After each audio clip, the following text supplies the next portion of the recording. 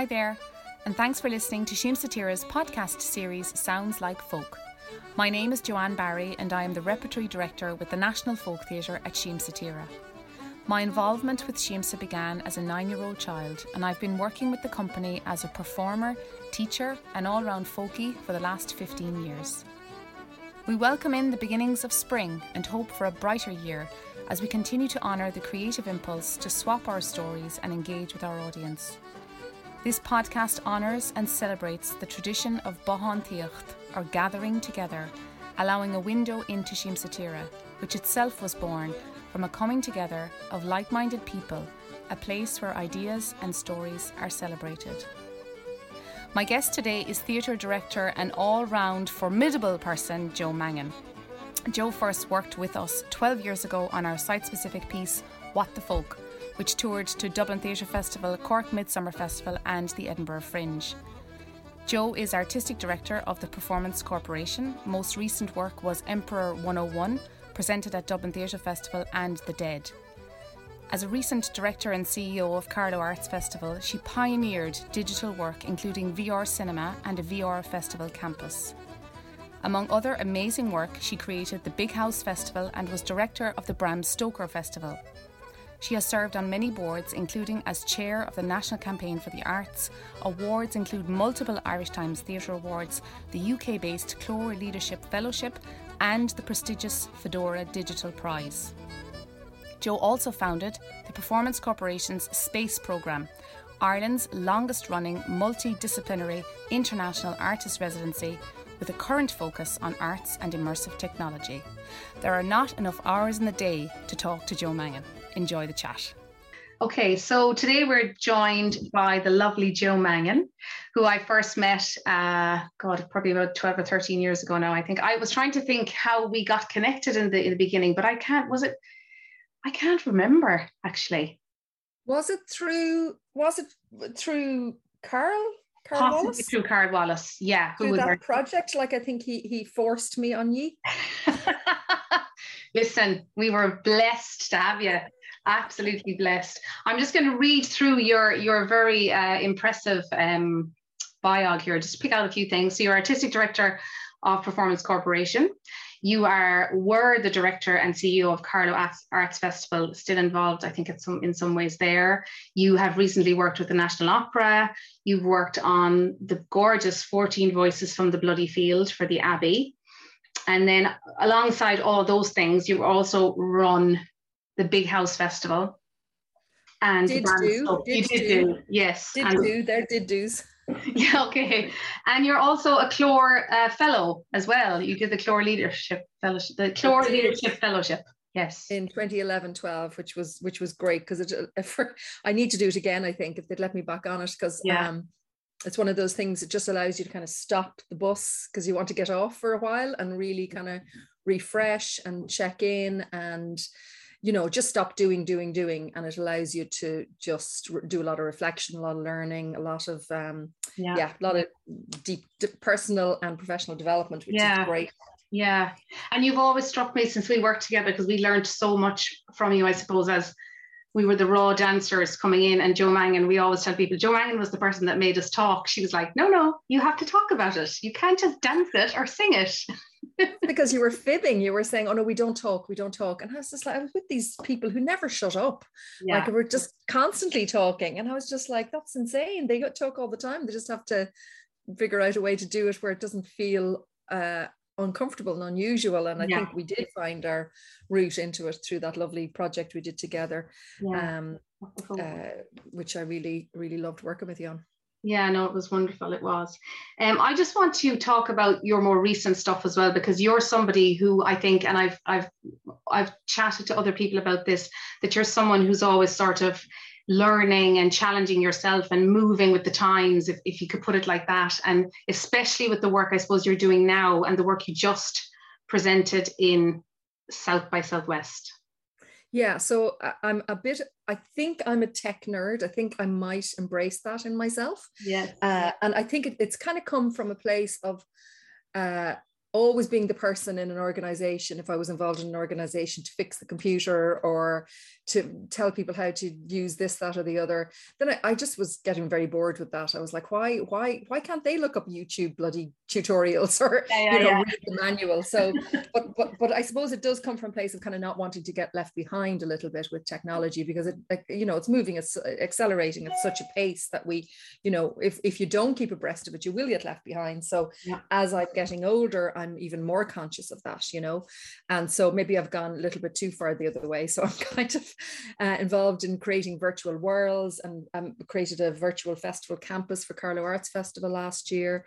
The piece that I've just brought to South by Southwest was my own company, the Performance Corporation, and it was a piece called Emperor 101 that we originally did for Dublin Theatre Festival, and that is a virtual reality headpiece piece, but it is live, so the actors are live, and that's really kind of pushing the boundaries there, like a crazy person.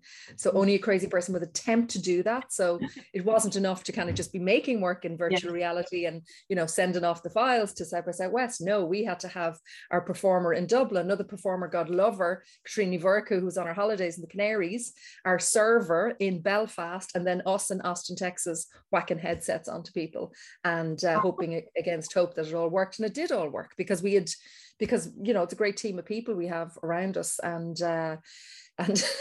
the internet held up, but like there's so many variables in that work, it's actually terrifying. But it's very rewarding. Today I was just in with Algorithm, who are a design company in Dublin, because I'm directing a piece for Irish National Opera, which is a virtual reality piece as well. There isn't a live element in it, which is a blessed relief, but we're pushing boundaries in other ways in terms of design, and really there's kind of an aesthetic that comes through virtual reality, because the like we're all used to CGI, like really high definition stuff in movies or even in gaming, and with the kind of more portable headsets, that's not really possible. So you have to try and work really cleverly to try and find some way of making the visuals exciting and kind of up to par with what we're used to. So we've found some really lovely mechanisms to do that, and we're actually using AI to generate some of the imagery. So yeah, it's kind of out there, but brilliant. So it's like every day on that project, every project I'm working on, I'm learning, and heading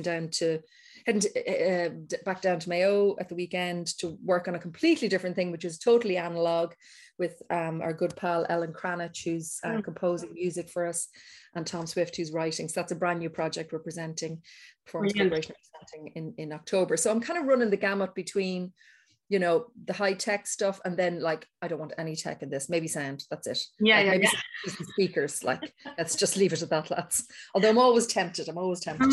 And just like, because I know nothing about VR, and even as an audience member, when you talked about like having live performers, let's call it, because are you presenting a play in virtual reality? Is that the idea? And that they're going through the motions as they would if they were on a stage? Not on a stage. Yes, it's a play. Yes, it's written. Yes, it's rehearsed and scripted, but it's not on a stage. So it's basically, because it's in a headset and you create the world, you can do it wherever you want. So you don't need a stage. So you create worlds, or you create like individual rooms that you move through. So the first room, for example, that we made in Emperor is just giant tacks, like things that you'd hold bits of paper or things on a wall with. Huge ones that are like, bigger than your house, and you're kind of wandering through a world of them, and as you approach them, there's sound in them. And the piece is about conspiracy theorists, so there's kind of like the sounds of folks out protesting and giving out about this, that, and the other, and pretty dodgy stuff. So you can kind of move through the space and encounter that, and then you encounter the characters, and they are conspiracy theorists, and they are bringing you through their world. So there's a reason for it, and that's a really good question, Joanne, because like a lot of the work that you do see in virtual reality, or in those kind of more immersive tech worlds, they're generally generated by the makers of the coders and the designers. They're not really at the point where they I don't know why, but they will, where they see the value of what we can bring to the party. So I suppose I've been kind of attacking it from the other angle, like running things like the space program, which is our artist residency that's now got to focus on arts and technology to get the gear in front of artists. Because if you don't have it, you don't know what it can do, and therefore you can't work with it. So it's running ahead fast, and we need to get on that train. I know it's funny. I was listening to a podcast that my sister sent me. I don't know if you know it. It's The Diary of a CEO. It's Steve Bartlett, and he was speaking to Mo Gaudat. I think I've pronounced that right. Okay. Mo, he worked for Google X and he has written lots of books, but the last kind of quarter of that podcast is all about AI, and he's written this book called Scary Smart. Okay. And I was shocked. Like, I was listening to this and I was so blown away by the timeline. He was talking about, like, in 8 years' time, the power and the sophistication that AI will have in 8 years. Yeah. And it's all driven, from what I could learn from it, it's all driven by how we as humans interact with all of this social media and the things we like and don't like. And that the humanity obviously is there, but it's very, very kind of like minuscule, so that there's this sort of he can see what it can do, and he can see the power in it, but he's also quite scared of it. Right. Okay. I got to look that up. I don't know the book, but I was at a talk, actually, now that you mention it, because South by Southwest is all about talks and music and film, etc. And one of the talks was about artists using AI. So obviously I've spoken to you about how, like, there's visuals that have been generated by AI based on prompts that we have given the AI, and then the designer is kind of manipulating them, and we're using them as the basis of some of the imagery we're creating. But there was a guy on the panel talking about like, he runs the international AI song contest. So, and yeah, I know. And he played the winning song from the international song contest, completely created by AI.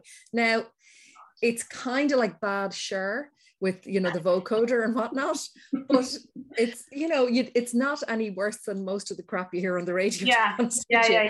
So, I mean, like, it is having an impact in various areas. Music is a big one, potentially.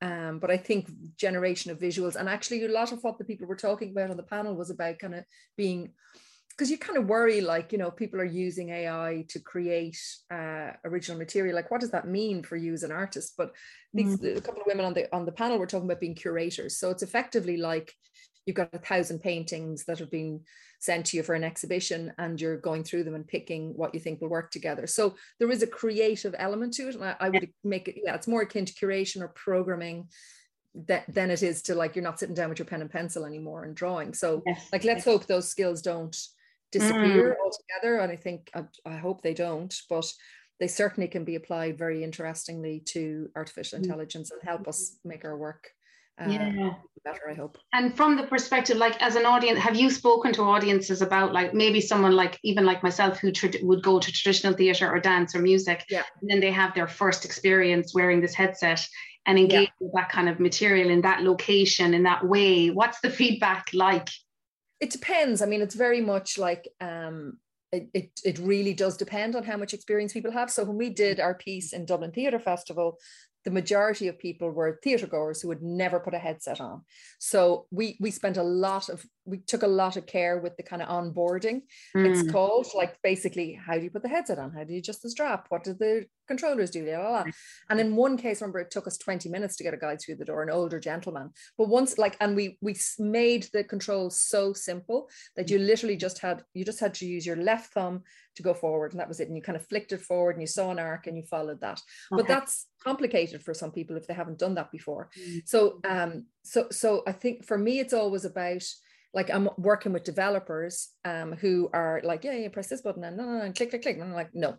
So for this new project with Irish National Opera, no controllers.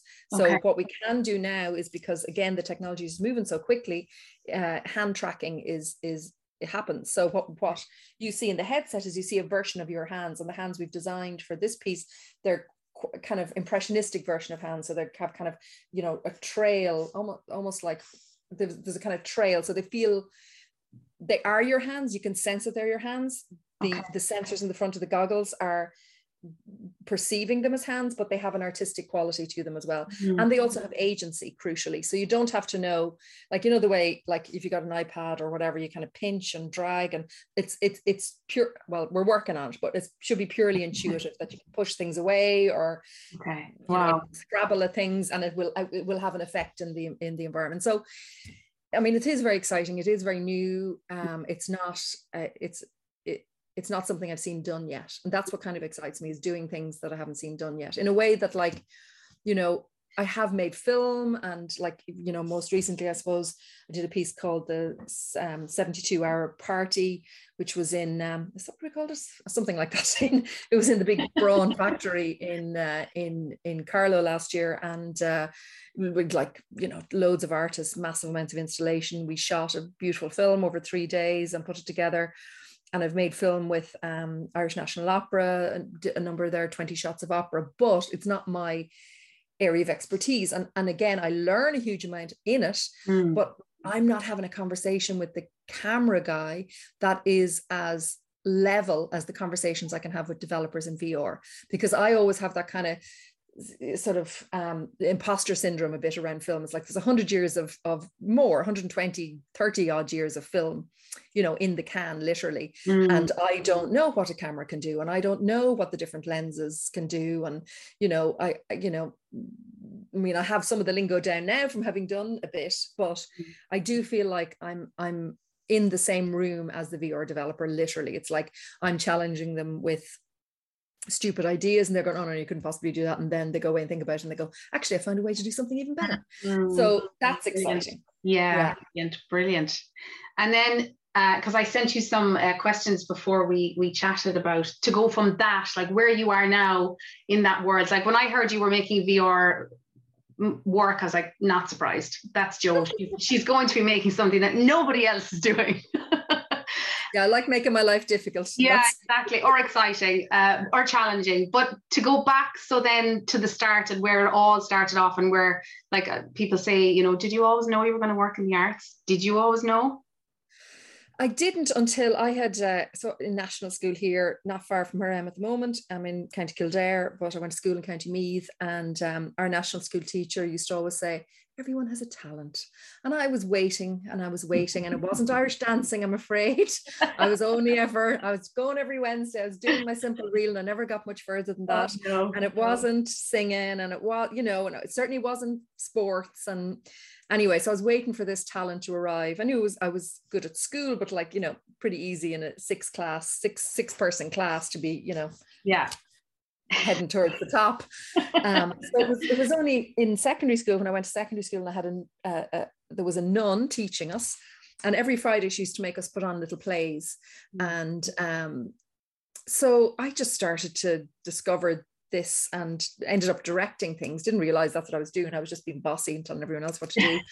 And we did a version of The Wizard of Oz where I was the Wicked Witch, and as well as directing it. And then she asked us to put it on in front of the whole school, which we did. And then I was like, this is great. This is great. But it was when she actually put in my report, Josephine, which is my real name, has a real talent for acting. I was like, ding, ding, ding, ding, ding, ding, ding. Now, she was wrong on that side. I don't have a real talent for acting, but I certainly had developed a graw for theatre at that point. And it was because someone saw something in me, and it was very simple, you know, and it just was massively encouraging. And there was no background in my family. I'd never, like, in order to go to Trinity, which I did do drama, I was lucky enough to get called for an interview. I think that was based on my appalling art portfolio, where I just retitled everything with drama names, you know, like, this is Macbeth, this is Hamlet before he goes to meet his mother, whatever. And so I had to go see I had to talk about a professional theatre show as part of the interview, and sure, I'd never seen one, like. So I got my dad to bring me to the Borstal Boy so as I'd have something to talk about, and it was amazing. And it was Neil Tobin in it. Wow. And Dara Kelly, who I was lucky enough to direct myself, like probably 20 years later. Wow. But there was a load of naked men in it. So it was kind of like, mortally embarrassing, sitting beside my father with a load of naked men running around on the Gaiety stage, but wonderful. And kind of actually just talking about it there kind of came full circle for me a little bit. In summer last year, we were able to present our version of The Dead on the Gaiety stage, our opera version that we did with Ellen Cranach as well, and Tom, and of course it was in the height of the pandemic, so like we were on this beautiful stage with this, you know, amazing show that we were able to revive, and we were allowed 50 people in the audience, socially distanced and masked. So, you know, it was amazing, but it was also, you know, you'd love to have been looking out at the sea of faces. Yeah, the disappointment, I think, too, that you can't share all the work. Yeah. But what worked really well, I think, was when the 20 Shots of Opera was amazing, in that so many people engaged with that work, because people were dying to see something. Yeah. But also because it was just, I don't know, I mean, I've gone to, I like opera and I go now and again, but it was really accessible. A lot of that work was really accessible and worked really well. And just have all those different people working was brilliant. Yeah, it was. And most of them came in around 5 minutes. I think a few of them were a little bit longer, but I think that made it bite-sized, and they were all different, you know. I mean, I directed 5 of them, but each of them had their own flavor. And then, you know, so obviously the other directors brought their own flavor to things, but it was, you know, it was exciting to have kind of the impetus of a composer and librettist, and to be able to kind of then work with the lights, camera, action, you know, to bring that all together and to do it all super quick. It was very exciting. How do you approach opera differently to other work? Do I? Good question. I haven't done a huge amount of opera, but I guess in terms, well, actually the big difference is normally you go into the rehearsal room and you just have to get people up and moving and get the words out. That's kind of the least of your worries in opera. It's like, it's all of the music, and that takes so much time. Like certainly anything I've worked on, it takes at least 50% of the time, if not more, especially if it's something brand new. People are learning on the floor, or, you know, they might be taking the music home and learning it, but it's like trying to get people moving on the stage and singing is a challenge. It's a challenge, as you well know. Indeed. You know, inside out. So it's remarkable that you can not only in Seamsa, you know, dance and sing, and like it's kind of remarkable. And the more work I do in the kind of music and theatre world, the more I can appreciate the talent of all you guys to be able to do that. It's remarkable, really. Yeah, thanks, Jo. I ask all my I won't call them my victims, my guests on that like rope. Have you got a memory of like your biggest challenge to date working in the arts? Oh, there's so many. There's so many. The biggest, probably the most traumatic one, I haven't really spoken about it, was my time at the Limerick City of Culture, actually.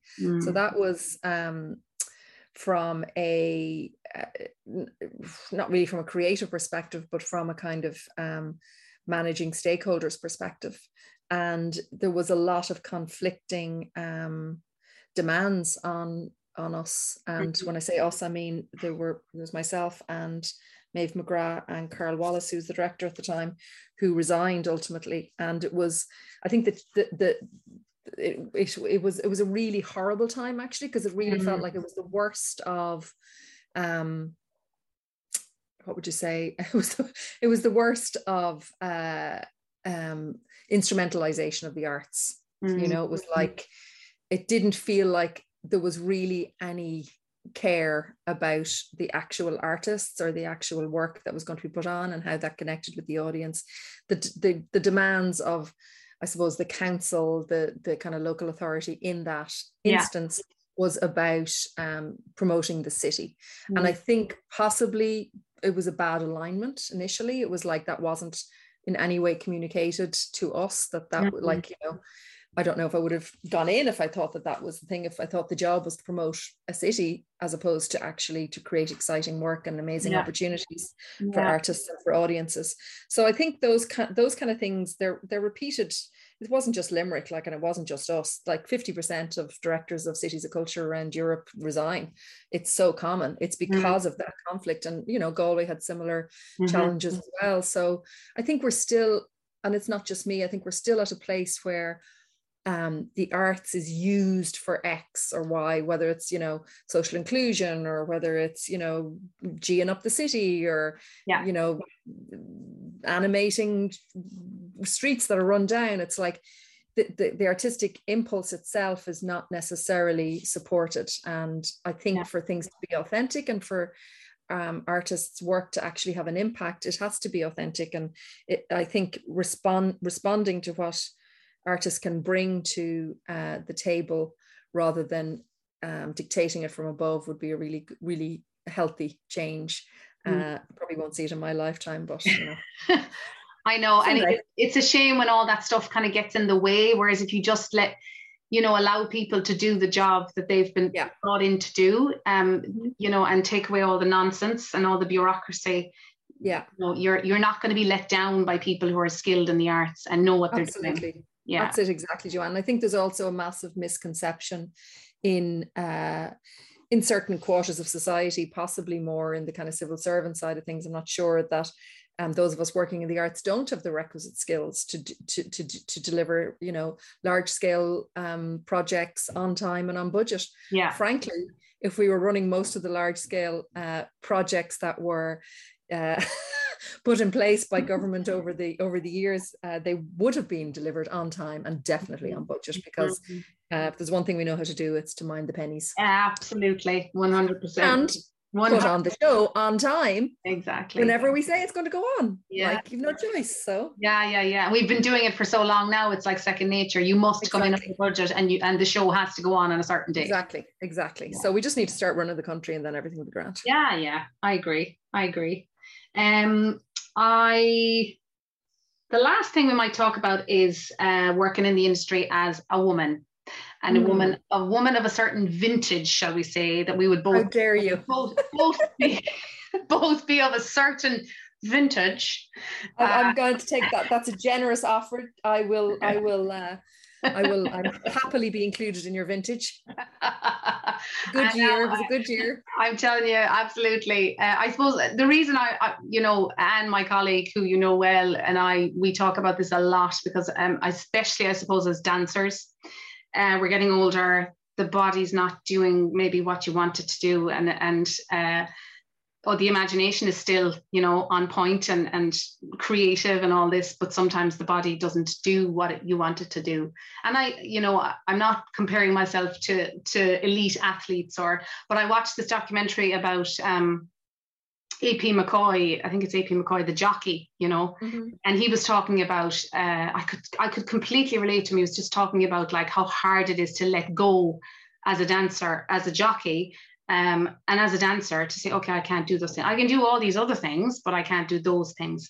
And I think maybe it's different for yourself. I'll let you speak now, but how is it going? Well, conversely, maybe because my body has never been a particularly strong member of my toolkit. It's always been kind of the yoke I'm dragging along after me. That's kind of, you know, where the rest of me is deposited. The breaking down of the sinews isn't necessarily affecting my work, but there is certainly a consciousness of getting older and a consciousness of, oh Jesus, like, and especially when you're trying to reinvent the wheel all the time, because I seem to be addicted to. You do.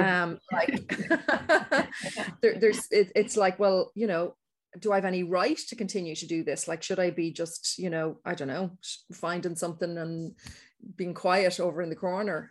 But there's times in my life when I have little moments of encouragement, and one happened to me earlier this year. I was fortunate enough to be the artist in residence in this Irish Cultural Centre in Paris, so I was going around, seeing as much as I could, going to art galleries, going to theatre, saw extraordinary theatre, like, I mean, which is probably going to shove me off in another path altogether, which is kind of large scale European stuff. I'm really interested in. Yeah. In a way, it's kind of like back to basics a bit for me, just sort of the large scale ensembles that they have in Europe that we just don't have here. But so I want to go do a bit of work with some of those if I can. But I went to a gig one night and it was Jean-Michel Jarre and it was ambisonic sound. It was about me and about, I'd say, 199 men of a slightly older vintage than me sitting listening to Jean-Michel Jarre on swivel stools. And he was playing up the top of the room and it was this amazing sound system, and it was proper dance music, like, but kind of trippy dance music. Definitely the stuff that people much younger than me would happily dance to. Okay. And I was just like, Jean-Michel Jarre, what did you see now afterwards? Because you weren't allowed to have your phone. What did you see now? 73! And he looks hot, right? Wow. I've plenty of time. Yeah. So, you know. Brilliant. Yeah. It's encouraging, you know, it's encouraging to see people as they get older not losing their edge, and I don't think we have to. And you know, we're not, fortunately, we didn't grow up where we have to necessarily start wearing plaid skirts and headscarves when we hit a certain age. So I'll be continuing to dye my hair as bright red as I can get away with, and I reckon I can just keep getting away with it, because who's going to stop me? Nobody, Jo. Glad to hear it. Thanks so much for chatting to me. And just to end, I suppose, on our great experience with What the Folk, which was 12 years ago now, we first presented. Yeah, and then we almost had a baby in the middle of it in Edinburgh, and then we went back and did it again, which was brilliant. Yes. It was a great, and you know, we often talk about, Jonathan often mentions that it was a site-specific piece, and we we made it for a house that we lived in, but in one sense it was quite traditional. In a lot of ways, because it was that gathering together of people in a house to tell stories. Absolutely. And I think that, like, it very much came from you guys, you know. It's like, it's what you do so well. It's storytelling, it's singing, it's dancing, it's welcome. And you know, your lemon drizzle cake played a starring role, if I remember correctly, and kind of brought us all around the table together. But it does still feel like a very unique project, and something I very much refer to, like, frequently when I'm you know, talking to people about work. And it was quite unique, and I think your collective courage in stepping into that space and kind of embracing something that you guys hadn't necessarily done before was beautiful and breathtaking, and really the authenticity of it, I think, like, touched people so much. And it would be very rare, and there was so many of them. I mean, I don't know how many performances you did, more than, like, if you were doing a run on Broadway, like, there was so many, 100, but too many. Yeah. But like, no, I think it was very rare for anyone to leave that performance without feeling incredibly touched, and probably crying from either empathy or reflection on loss, or, you know, that they might have felt themselves, that the kind of your work reminded them of, or the particular note, Joanne, that you hit every single day. That Clarbog Dale. That's right. Oh my God, Clarbog Dale. I have to write it down, because it's something. There's something. If in this, it's something I've referred to even in this project, this virtual reality project, with lovely composer called Finola Merivale, who's from Cork. Okay. Don't hold that against her. She's writing the music for it, and I've referenced that moment in that piece with you, where you know, we're with you. We've built up this beautiful situation for the audience. We're all in a room together. The story's being told, you sing the song, and it soars into this place that your heart aches towards, and you just I don't know, every single time I just wept. I know, it was amazing. It was like that it's like that button, you know, that you want people to go there, and it was amazing that every time, as you say, we had gone through that little journey with them. Yeah, we get to that moment and they just get it, they just understand what Sheemsa is and what that folk theatre moment was. It was wonderful. Absolutely. Yeah, and even more than that, I think it was like I certainly felt a deep connection to my humanity, and also my my roots, my my Irish roots, like in a way that I've never felt from sitting down and reading Peg or whatever, but just it felt like so authentic. Well, that's brilliant. Thanks, Jo. It was lovely to talk to you. Oh, you too. And all I can think about now is folk theatre and virtual reality. So I'm just going to go away and let my brain explode around that. Let's do it, baby. It'd be amazing to have some Irish dancing in a VR headset. I'm doing some work with another composer called Karen Power down in the Beara Peninsula. Soon we're doing some exploration of VR for maybe some new work in the neighborhood. Great stuff. Fab. Maybe I'll come and see you on the way. Oh, do for sure. Thanks, Jo. Thanks for listening to our podcast, which was edited, as always, by Tom Hannafin. To find out more about Jo Mangan's work, visit www.theperformancecorporation.com, and to find out more about Síam Saoithe, head to our website www.síamsaoithe.com. You will also find us on Facebook, Instagram and Twitter. Until next time, bye-bye.